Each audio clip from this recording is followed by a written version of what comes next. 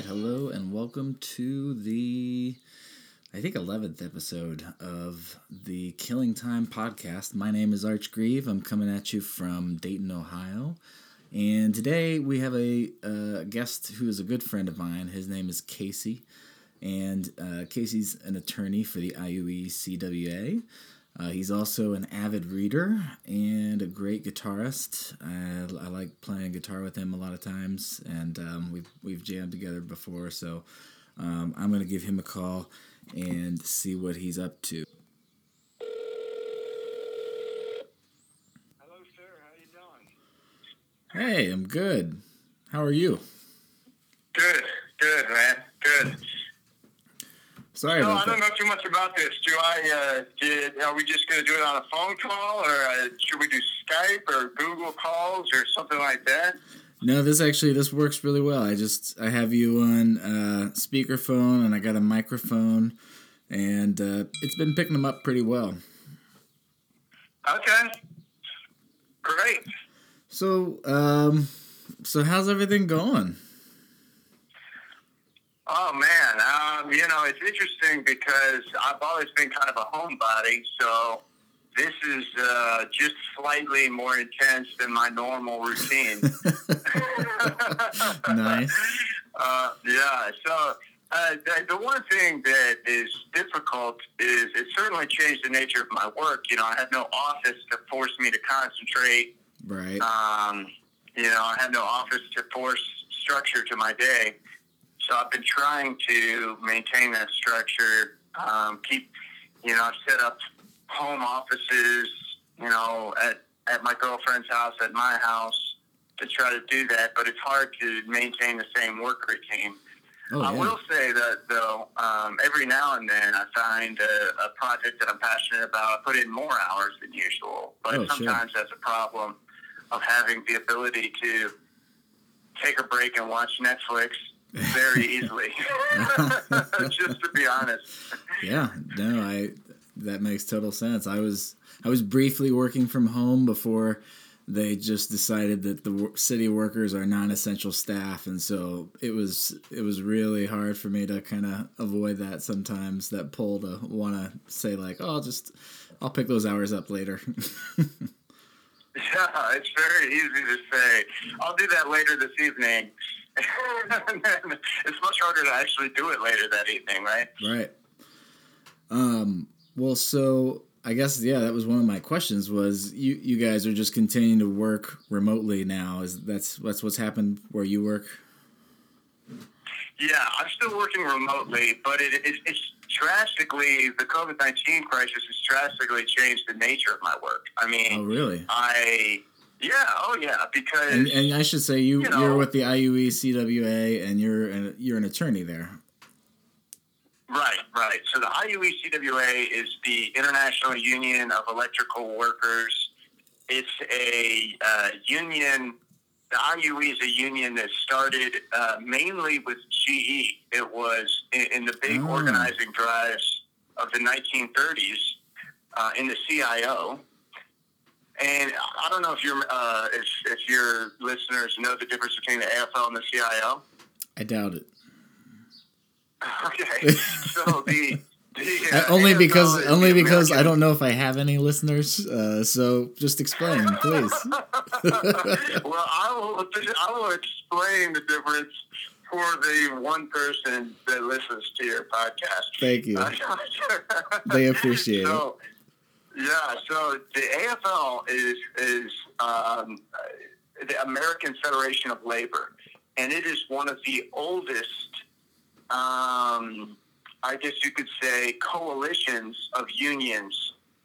So it's a coalition of unions, right? It's a bunch of different unions. Both the CIO and the AFL are coalitions of unions. There are a bunch of different unions that agree to establish what you would call like an umbrella organization that tries to guide the lobbying and guide coordinated actions and tries to diffuse conflicts between unions, right? Yeah. So that unions, instead of fighting each other, are fighting for workers against the power of big corporations. So absolutely. The American Federation of Labor is the older coalition of unions, and it mostly focused on skilled workers, right? And these workers are much more easy to unionize if you've ever, whether you've been in management or on the union side, you understand that generally skilled workers are way more unionized than non-skilled workers. And what do I mean by that? I mean, like, electricians are much easier to unionize than fast food workers. And why is that? Because electricians are limited, and generally the electrical unions control the vast majority of the people who can do it in a safe manner. So it's not very hard to cut off a corporation's supply of electricians, and they're not very easily to replace at all, right? You can't just bring in people off the street to be, fully capable electricians. Right. So the AFL has, been in charge of skilled workers, and generally, I guess in terms of left-wing circles and union circles, the AFL history is somewhat controversial because people look on the AFL as kind of a more conservative force. Really? That's interesting. And in the history of unions, the AFL is looked upon as a conservative force because they didn't want to focus on larger issues of society. They didn't want to focus on controversial issues. They just wanted to get the best wages and benefits for their skilled workers, members. And they did that on purpose because I think they didn't want to be crushed. You know what I mean? Right. So it's a fine line between. There's always been this kind of debate inside of unionism: is do we focus on the bigger picture, which is like the working class people as a whole, across the nation, across the world, which obviously is very important, right? Because if you only have a small little enclave of well-paid workers, then those labor standards are going to be threatened by the larger populace who doesn't have those wages and benefits, right? Because the labor competition is going to undercut your wages and benefits. Right. So there's always been this debate inside the labor movement about whether to be about your bread and butter issues, which is like your benefits and your wages, or whether it be about a more, a different vision for society, to fight for the big changes in working class standards across all of society, not just your membership. Well, so where does the IUE fall within that kind of spectrum, I guess? Yeah, and I'm glad that you pulled me back because I can get lost in telling you about this and that. Okay. But so the CIO, the Congress of Industrial Organizations, started in the 20s and the 30s, and it really started big time in the 30s. And the break off of the CIO from the AFL was that the AFL wanted no part of quote unquote non-skilled workers inside of the massive factories, right? Okay. So, and back in the 30s and 40s, the factories were just larger, right? There was just more workers inside of each factory, less machinery, etc. So, there were hundreds of thousands of workers inside of massive factories. Like the old Ford plant was astonishingly huge. But so the Congress of Industrial Organizations wanted to organize these unskilled workers. And of course, they received actually some of the first legislation that allowed unionization to occur without the courts stepping in to block workers from organizing, to block workers from exercising their rights to stop work, to block them from exercising their rights to call for a boycott if they wanted to of an employer that was acting badly. So, and that was in the 1930s, Franklin Roosevelt. And so the Congress of Industrial Organizations and the IUE was the big industrial union in GE, General Electric. So that's why it's called the International Union of Electrical Workers. It started as a union for General Electric. And then there's also an interesting Cold War history of the IUE, where there's also a union called the UE, and that is the United Workers of the United Electrical Workers. Oh, okay. And so the UE and the IUE, it used to be all the UE in the 1930s and 40s, and in the late 40s and the early 50s, the IUE broke off of the UE because this was the time of the increasing fear of the Soviet Union, the increasing arms race. We had quote unquote just lost China, I guess you could say, right? Mao Zedong had defeated Chiang Kai-shek and took over China in 1949. The Soviets blew up their first nuclear weapon in 1949. So there was this, kind of terror of communism, and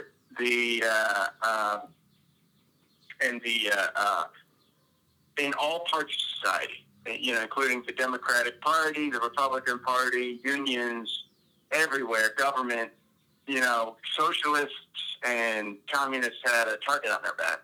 Yeah. And that included in unions. And the IUE and the UE broke off. The IUE broke off from the UE. Okay. In a series of elections against each other, and it was the rhetoric was very inflamed about who was a communist and who wasn't. And I also think that the U.S. government played a part in helping the IUE, which was the more anti-communist sector of the unions, break off from the UE. And I think that the IUE-UE split is a big sign of how the Cold War hurt the labor movement. Okay, how so? In terms of just splitting workers apart, on the basis of somebody who was maybe interested in some socialism, some communism, probably not the dictatorial type of communism that existed in the Soviet Union or China, but, there were obviously some union leaders who believed in different types of socialism and stuff like that. But during the Red Scare, it really broke apart the labor movement. And so the IUE-UE split is a big sign of that. And I know that's a lot of history there, so I'll pull back for a second. I'm glad that we acknowledged that thing, because it's like a dissertation you got there on. It's fascinating. Yeah, I mean, once you get me going on these subjects, I can't stop. So, right. Feel free to cut in and just lead me where you need me to go. Okay, well, I'll talk your ear off about this stuff. Well, let's stick with politics for a bit, but let's bring it up to today a little bit more. And I know that you and we both love talking politics, and I got to ask you, is it going to just be over for Bernie at this point, or does he still have a chance? It's strange because in this crisis, you would think that, Bernie Sanders would be the obvious choice for most Americans, being that during this crisis, you've seen any thought of libertarianism fly out the window, right? Oh, yeah. Kind of Ayn Randian government hands-off nonsense has disappeared from the discourse, right? Yeah, and you only see grumblings about it too. Democrats are socialists. Yeah, right? everybody's a socialist now. No, that's what I'm saying is Absolutely. Like you only see grumblings of it from the right, and because it's all these Republican leaders that are really the ones that are stepping up and doing stuff. So. Right. Well, and that's the fascinating thing is I've always thought that the kind of extreme Ayn Randian libertarian ideology is more of just I guess you could say, ideological weapon to attack the left. Mm-hmm. I don't really think that these right-wing leaders actually believe any of that nonsense. And You can see that, as soon as the crisis hits, nobody is a libertarian, right? Libertarianism is out the window, down the toilet drain. Nobody cares about libertarian nonsense. Once an actual crisis hits, and that includes, all of these people who rip on the big government all year round. As soon as a crisis hits, everybody is figuring out how to do some type of Rooseveltian policy. Right. And I think the only question is whether your socialist / Keynesian policies for the 1% or for the majority. No, that's a great question. Do you think that? I mean, I don't know enough about the most recent bill that passed. Was most of that just pork for the corporations, or were the checks that are going out to Americans the biggest part? Well, there's huge amounts of money that's going out to the corporations. Also, I don't know if you know if you've been following this, but the Federal Reserve has been spending massive trillions of dollars in what they call like market intervention. By purchasing bonds and trying to prop up the bonds market by purchasing bonds and stuff like that, to try to slow the decline of the stock market. Now, that's generally failed to a large extent, but it definitely shows you that, when a crisis starts hitting the stock market, the Federal Reserve has no problem spending trillions and trillions of dollars trying to prop that up. Right. Well. No, and the most recent bill, going back to your question, there's a lot of money for the big corporations, right? The airlines are getting a bailout. Lots of businesses, there's funds available for bailouts. There is money for workers too, which is why I think the Democrats and progressives voted for this legislation to a large extent. Also, is you had your corporate bailouts that the right wing Republicans and the right wing Democrats supported, and then you had some payouts to workers. I think that was not enough, but it was a start. Right. And I think everybody is so scared of the bankruptcies that are going to occur, whether it be corporate bankruptcies or personal bankruptcies, that both sides just agreed to kind of give all of this money to both segments, right? And I don't think either side was fully happy with it. Now, a lot of these corporate bailouts don't have that many strings, and I think that's why you saw AOC give that speech about, how this was, how the money going to these corporations didn't have enough strings attached, right? As to making sure that it's not spent on stock buybacks. I mean, I think there were some restrictions on stock buybacks, and to make sure that if they did take this money, that they kept people hired, right? Gotcha. But if they were going to take these loans, they have to keep, I think, 90% of the people on the books, right? So they couldn't just take these loans and just lay off a bunch of people. Right. That's good. But I think AOC pointed out that a lot of these restrictions are only temporary, right? So some of these big corporations can take the money from the government and then do a stock buyback 6 months down the road, right?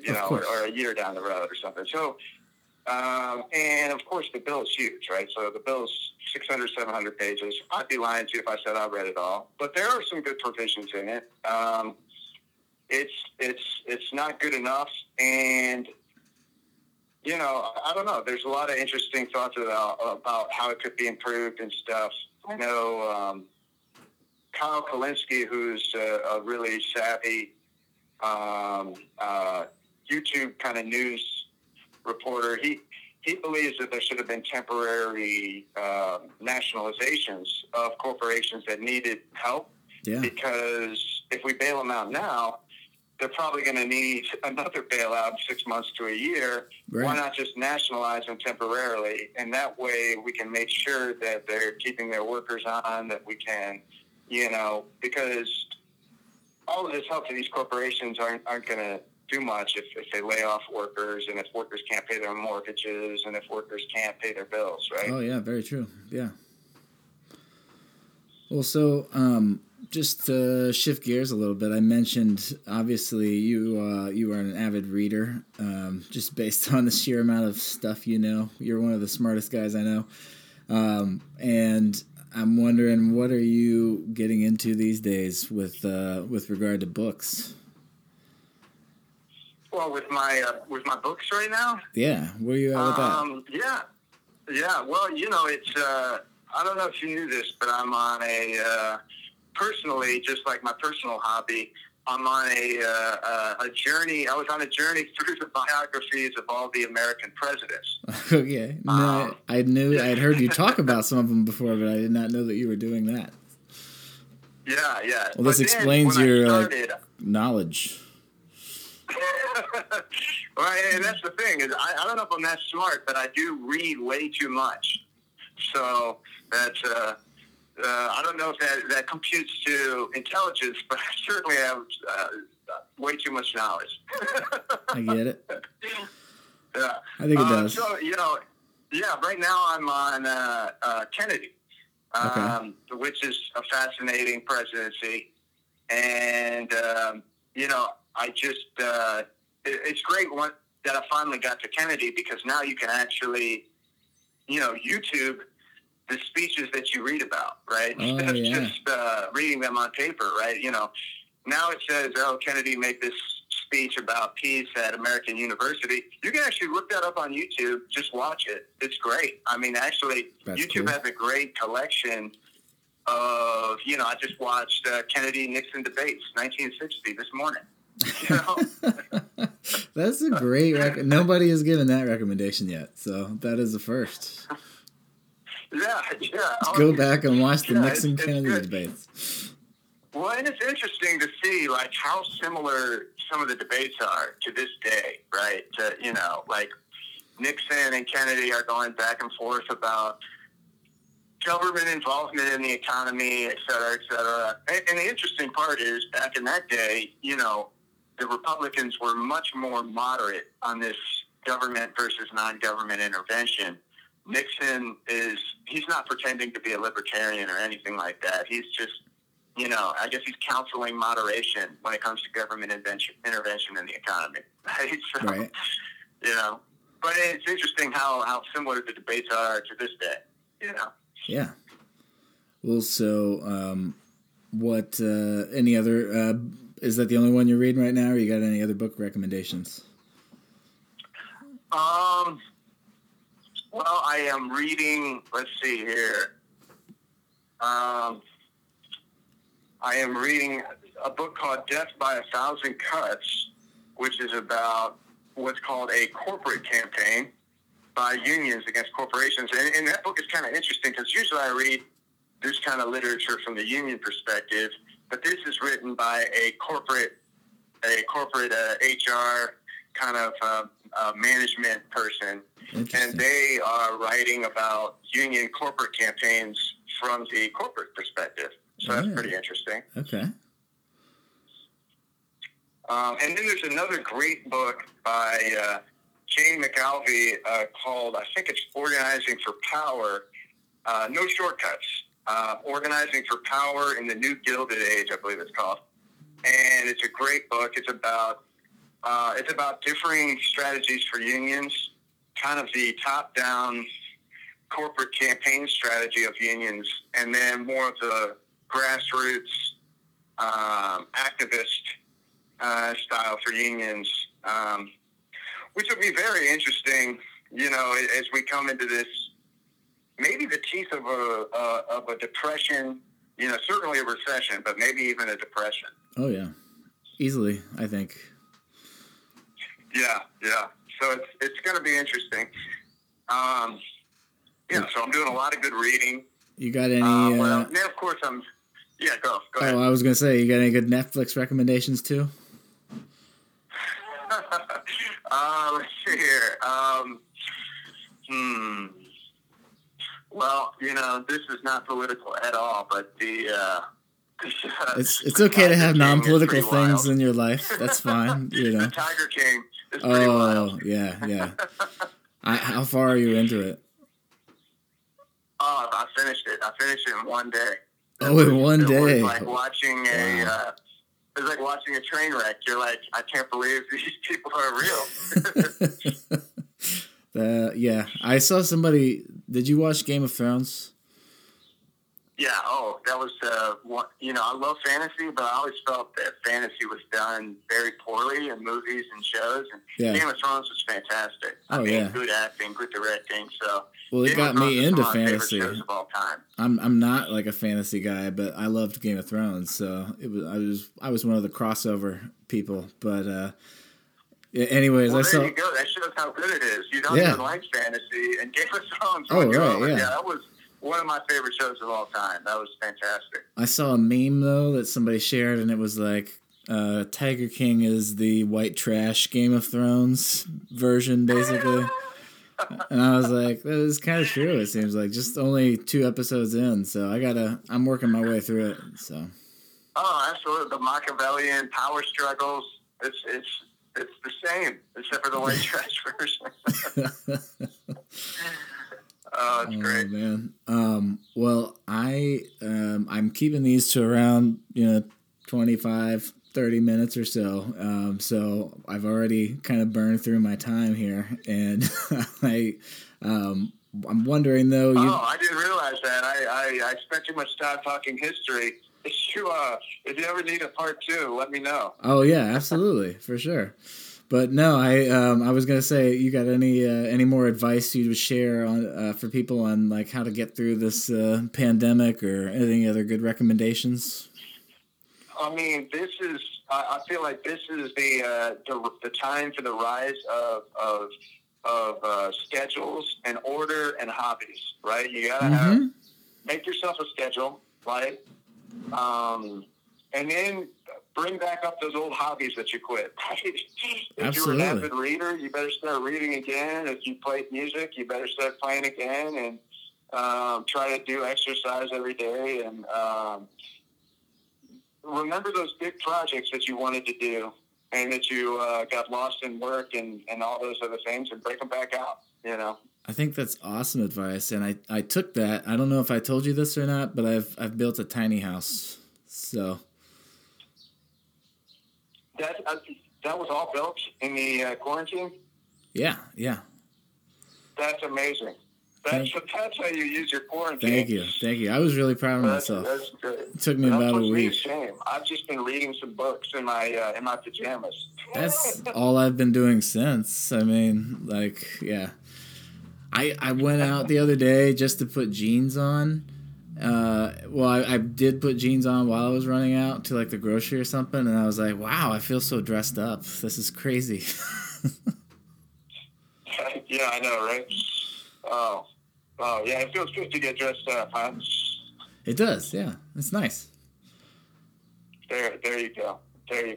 Hey, are you going, have you been out kayaking yet this year? Yeah, actually I did. I went yesterday. Me it was too. A beautiful day. Did you? Yeah. Where did you go? Tell me where you went first. Mad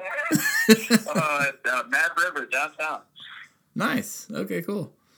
Yeah, I went. Yeah, that nice little stretch. Yeah, right. That's the one I like to do. We were too afraid, so we went to Huffman Dam Lake. Nice. Yeah. Nice. You can make fun of me now. Yeah. No, it's all right.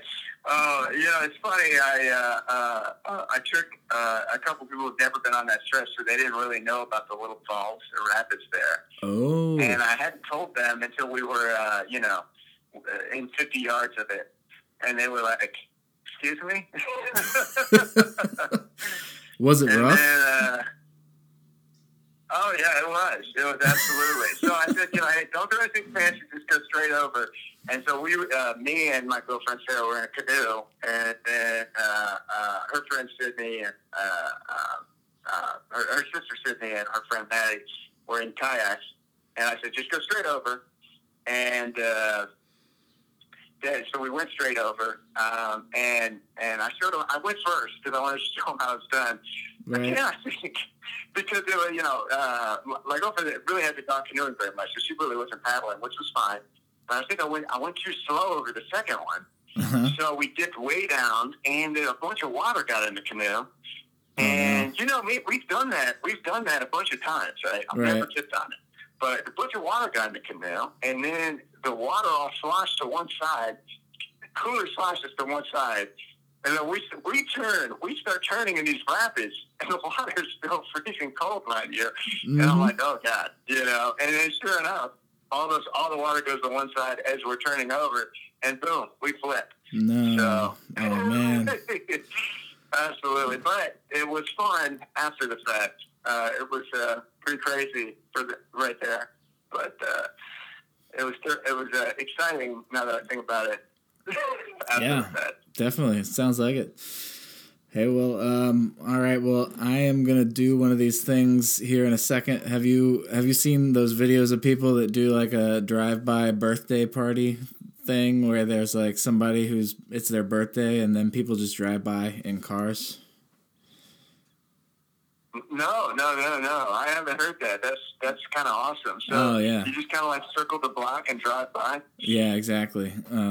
And I got a friend where I'm supposed to do that here in like 20 minutes, so I need to go do that. But I appreciate you taking the time to talk with me and share some of your book recommendations and everything with us. So thank you very much. Absolutely. Anytime. All right. Take it easy. You too. Take care. Bye-bye. Bye. All right, that was my friend Casey, and clearly a smart dude who has a lot of great book recommendations. Definitely check out the Kennedys, or check out the book on Kennedy, and I hope that you enjoyed listening. And stay safe out there. And I think that was some great advice too. You know, just pick out an old hobby or something that you used to like to do and do that. I know that I've been talking about doing a tiny house for about a decade, and so it was kind of nice that I actually had some time to do it. And so I've been grateful for that. I hope that people are staying safe. And until next time, take care.